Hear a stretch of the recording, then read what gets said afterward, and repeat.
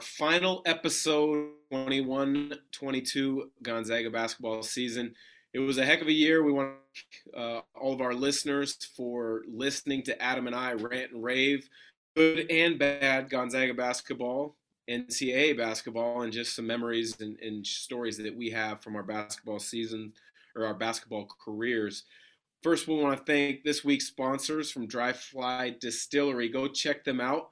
Their Huckleberry Hard Seltzer is pretty darn good. It's a Huckleberry lemonade. Check it out. You can get it at Yolks, Rose Hours, as well as the Dry Fly Distillery in downtown Spokane. It's great on a warm spring or summer day. So thank you for them for being a sponsor this past week and look forward to having more sponsors in the coming shows for next basketball season. So, Mo, let's jump right to it. Finished the season 28-4, ranked number one the majority of the season. Unfortunately, it ended in a Sweet 16 loss, but 7 straight Sweet 16s, which no other program can say. I grade this as a A-minus season. If you're going to give it a grade, what are your overall thoughts on this Yeah, past season? I thought it was a great season. Obviously matchups matter in the NCAA. We ran into a tough matchup. But overall, I thought, coming into this season, it was kind of a question mark on some of the spots that needed to be filled from last year's, fantastic team, like a record-breaking team. I thought Andrew did a good job filling in for Jalen's role. I thought Julian did an okay job filling in for Corey's role, and then Drew had another fantastic season, piggybacking off of last. So I thought it was great, considering that we had a lot of fresh faces coming in and roles that had to be filled. Like I said, I thought it was A minus B plus in that range. Obviously you want to go further, but again, sometimes you just run into a tough matchup, or you play rough at the wrong time. So I look at it as a positive season still, and hopefully everybody else does. Yeah, I'm sure. Unfortunately, there's lots of fans out there who are extremely disappointed and frustrated and not understanding just how difficult it is to win a championship. I think you go back to that '99 team that started things off. They would have died to have been in the second round if you gave them that option early in the season. They ended up making the Elite Eight. My groups, we didn't live up to maybe the expectation year that we had hoped or wanted to. We thought we were title contenders. Maybe your groups were the same, thought you were title. But to be honest, in my estimation, Gonzaga hasn't been a title contender until maybe the past 7 or 8 years, because they've added the pieces that complement the high scoring offenses that they've had. You have to have a well-rounded team. You have to be peaking at the right time of the year, and you have to have a little bit of luck go your way. And as you mentioned with the Arkansas matchup, the luck with that matchup might not have gone their way because they were a good team, and Gonzaga didn't shoot the way that they had throughout the season. Yeah, I totally agree with everything you said. I think, it was a tough time to have a bad shooting night. And then I thought Arkansas's game plan was fantastic. And, they figured out a way to kind of frustrate us and take away some of our easy baskets and limited our rhythm offensively. So it's the way the cookie crumbles. It's not the best way you want to end the season, but also it's not a failure for sure. Like it's been a great, steady ride of this program, being Final Four championship contending type team, and I think they'll have that opportunity again next year. It'll be interesting to see how they fill some of the gaps that they think that need to be filled. But I thought it was a great season as a whole. And it's only a matter of time before Gonzaga wins one. And I know you'll be excited. I'll be excited. And it'll be a great day in Spokane, and all Gonzaga fans will enjoy it at that point. Maybe even more so had it already happened. So, lots of different things go on in an offseason. Players have to make a decision if they're going to leave for college, leave for the NBA or stay at Gonzaga. Now with the transfer portal, you can transfer one time without having to sit. You've got young players that didn't carve out a role this year that have to improve. What's the biggest roster kind of interesting thought in your eyes? Obviously, we'll touch on the draft and guys who might go there in a minute. But what are you looking for with the roster as far as who maybe can make a big jump in this offseason? Well, I mean, as a roster as a whole, the big question mark is if Drew Timmy's coming back. So, we'll address that when we get to the like NBA stuff. But I think for me, it's filling Andrew Nemhard's role, and I think Nolan Hickman has the skill set and the tools to do that. Obviously, he's going to get a lot more burn and a lot more opportunity to be a high level point guard that I think he is. So to me, that's the biggest thing going into the next season. Obviously, if Drew's coming back or not, but I'm talking about just guys we know that are staying for sure, who are going to have a summer in Spokane and whatnot. I think Nolan Hickman has to make a jump. He was fantastic in stretches this year. Didn't get a lot of leash, didn't get a lot of time, but I think he has the tools. But it's also a big ask to be, to be like, hey, you got to play like Andrew did last year, play 38 minutes and be extremely efficient, share the basketball, score the basketball when needed, push the pace, all that stuff. So I think Nolan's summer is going to be huge for this club. Yeah, I'm right there with you. I think Nolan's upside is tremendous. He showed times this year where he could be a potential uh, conference player of the year type point guard and somebody who, if all things go well, could be in the NBA. I know he's McDonald's All American. He was rated highly. He started off being committed to Kentucky, backed out, and got to Gonzaga. But I think one of the things about Gonzaga's program is you kind of gradually unless you're like a Zach Collins, where you see the potential, a Jalen Suggs, a Chet Holmgren, you earn your time, you earn your minutes. Every time I was at practice this year, he went toe to toe with Andrew Nemhart, and you could tell the growth was happening in practice. Unfortunately, because Andrew was so good, you didn't always get to see Nolan's growth in games where everybody tends to judge it. But I'm excited to see him because I think he's going to be a tremendous point guard. Yeah, no, I agree. The tools are there. The speed, quickness is there. He's got decent size. We've seen him scored in bunches at times, especially early in the season. So I think his opportunities are going to be there, and hopefully he does the work this summer because that's when everybody, um, it'll show Yeah. if you did or did not, and I think he will. But it'll show come next fall if you haven't. One of the things about the college basketball these days is that transfer portal, and I mean, there's over 1,300 players I think in the transfer portal now, and Gonzaga has been great in the transfer portal over the last 10 years. Rasir Bolton was perfect. I think if there's one position that Gonzaga needs to look to fill, would be that big to play. If Timmy comes back, to play alongside Timmy. If he doesn't come back, they need to find a ready-made big to fill into that role.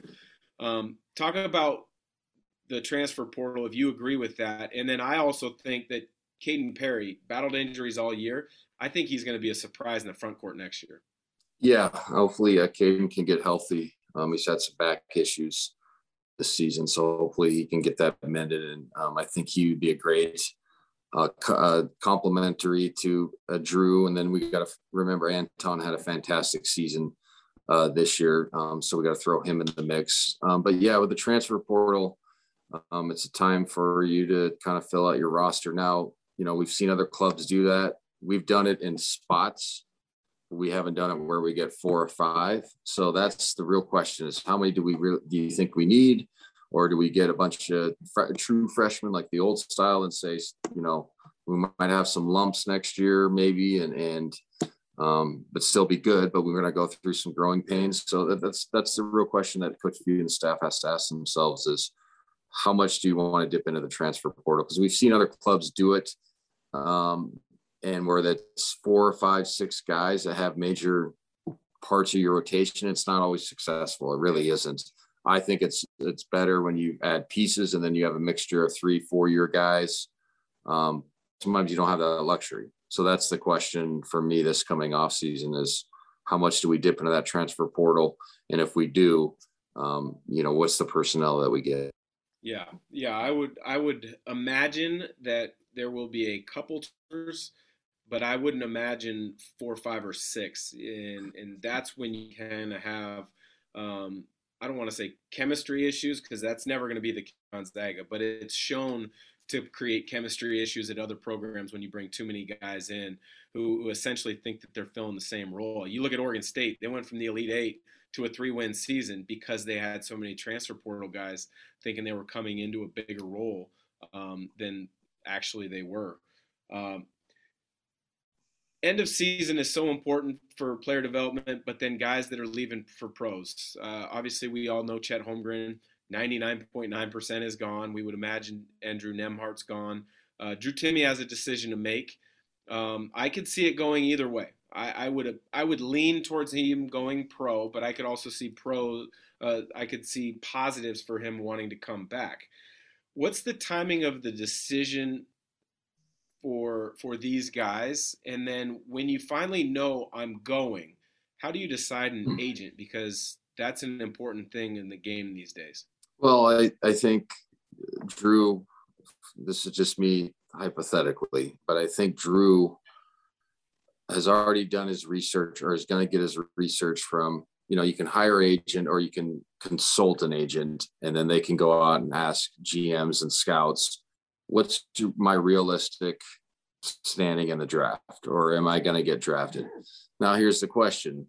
If, let's say, they tell him, go back a year and improve on these things, then he probably comes back. If they say, even if you go back a year, we still see you in the same way, go to the G League or go overseas. And if you can show that you can play at a professional level and fix some of these things, there's plenty of guys in the NBA that have done that and have had long careers after that.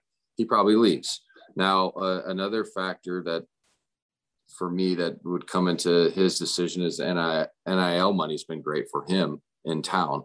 So that's a real factor in maybe him coming back. But honestly, I don't really know, because there's times when I'm like, yeah, he fits on an NBA court, no question. You know what I'm saying? But then there's times it's like, he really doesn't shoot a lot of threes and everybody spaces the floor. And this is not a knock on Drew, but it's like, so that's what scouts are probably saying. So I'm just going hypothetical here.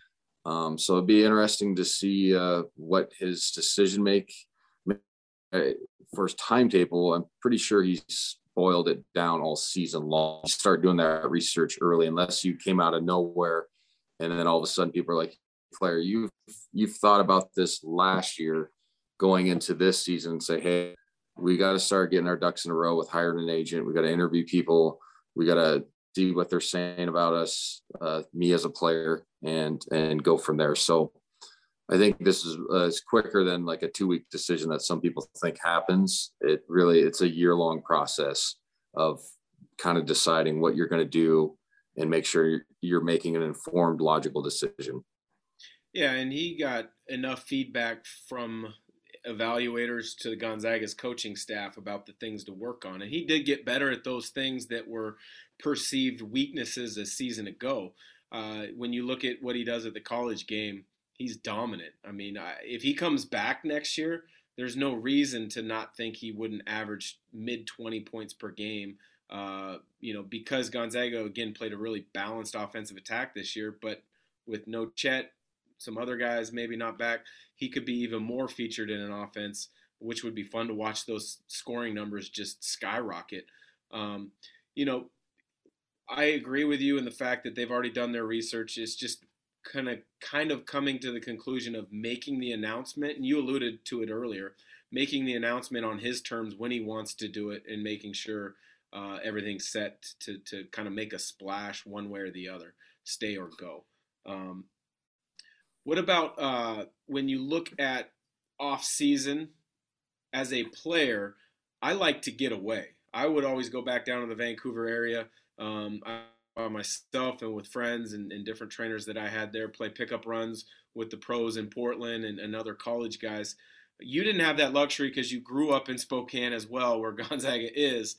What's your take on the importance of summer school? Because I personally think it's a great time to get away and work on your individual skills. The team comes together in fall, but that's changed. The lines have blurred because of the importance in the kind of mandatory guys having to go to summer school. Yeah, I mean, I like especially after the season, I like to get away.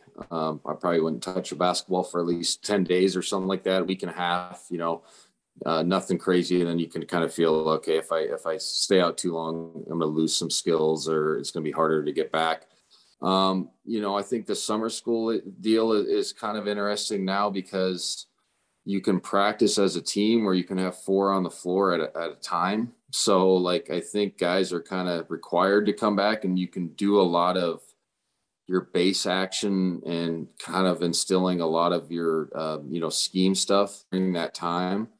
We used to play pickup a lot in the summer. I don't think they do as much anymore for whatever reason, or because guys are scattered around. And I think it's changed a little bit when it comes to the summer school aspect. But again, I know that during the summer, I think that rule changed. Like, what did you think? Like 5 years ago, Yeah, about something like 5 years that. or so. And I think it had a big thing to do with making that grad transfer market even bigger, honestly, Yeah. because they have to stay in summer school. Well, why not take a bunch of classes? So guys graduate early, and now that's added to the amount of transfers. Yeah, no, I agree. It makes perfect sense. If you go to summer school and you hammer through semesters, you can finish in 3 and not even have like a crazy workload, right? You could still do it pretty 15 to 18 credits, even 12 to 15, and still feel like you're not overloaded playing a Division I athlete. So it's interesting to understand kind of what the Division I athletes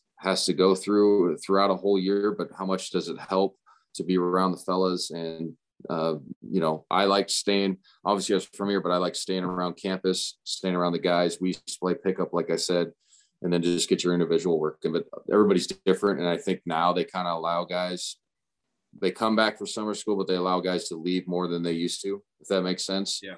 Well, so many guys are playing on like international teams. I think Chet was like the U19 USA team. Guys have played for their respective countries in the past, so those are opportunities you can't miss on. Yeah, no, absolutely. So I think it's changed a little bit, but every guy's different. Some guys like to go home and just get their work in, and if you trust that guy to do that, then you allow it and build a good chemistry and all that stuff. Well, Mo, we've had a good run of providing Gonzaga-based content over the last 2.5 months. It's been fun chatting with you on a number of different Gonzaga topics, as well as just basketball. We've got our last question of the week posed by a listener, brought to you by Epic Sports Bar at Northern Quest.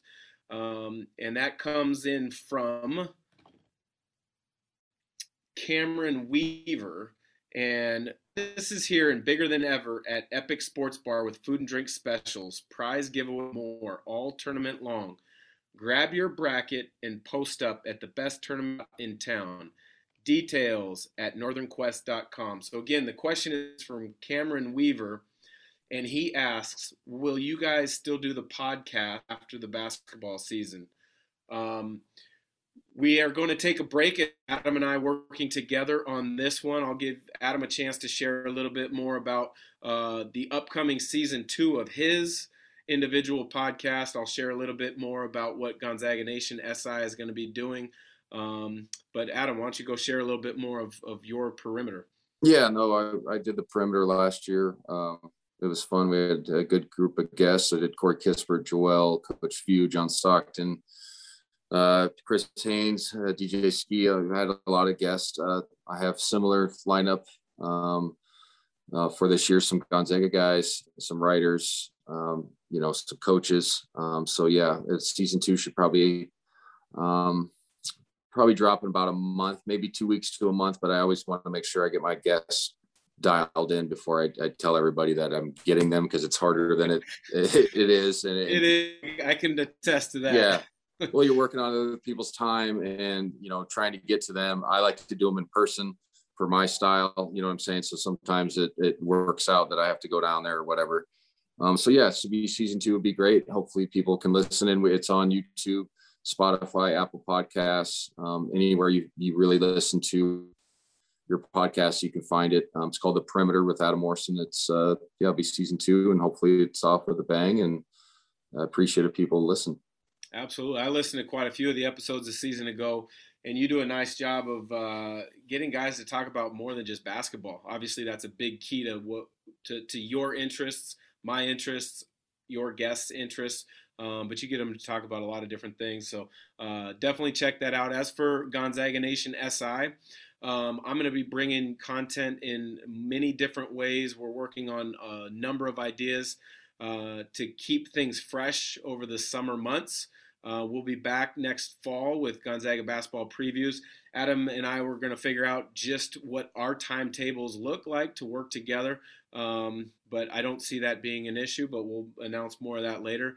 My own podcast, The ISO, which has been going for about a year and a half, 2 years, will also be released on Gonzaga Nation SI. So keep listening to and subscribing to Gonzaga Nation SI. Subscribe, like, and review Adam's The Perimeter podcast as well as The ISO. So, Mo, it's been a great 2.5 months talking about a lot of different basketball things. I'm sure you got tired of looking at me, as I may have gotten tired of looking at you a few times, both in person and studio as well as through Zooms. But it's been a good time. I appreciate you joining, and we'll connect again soon. Yeah, thanks for having me. It was fun.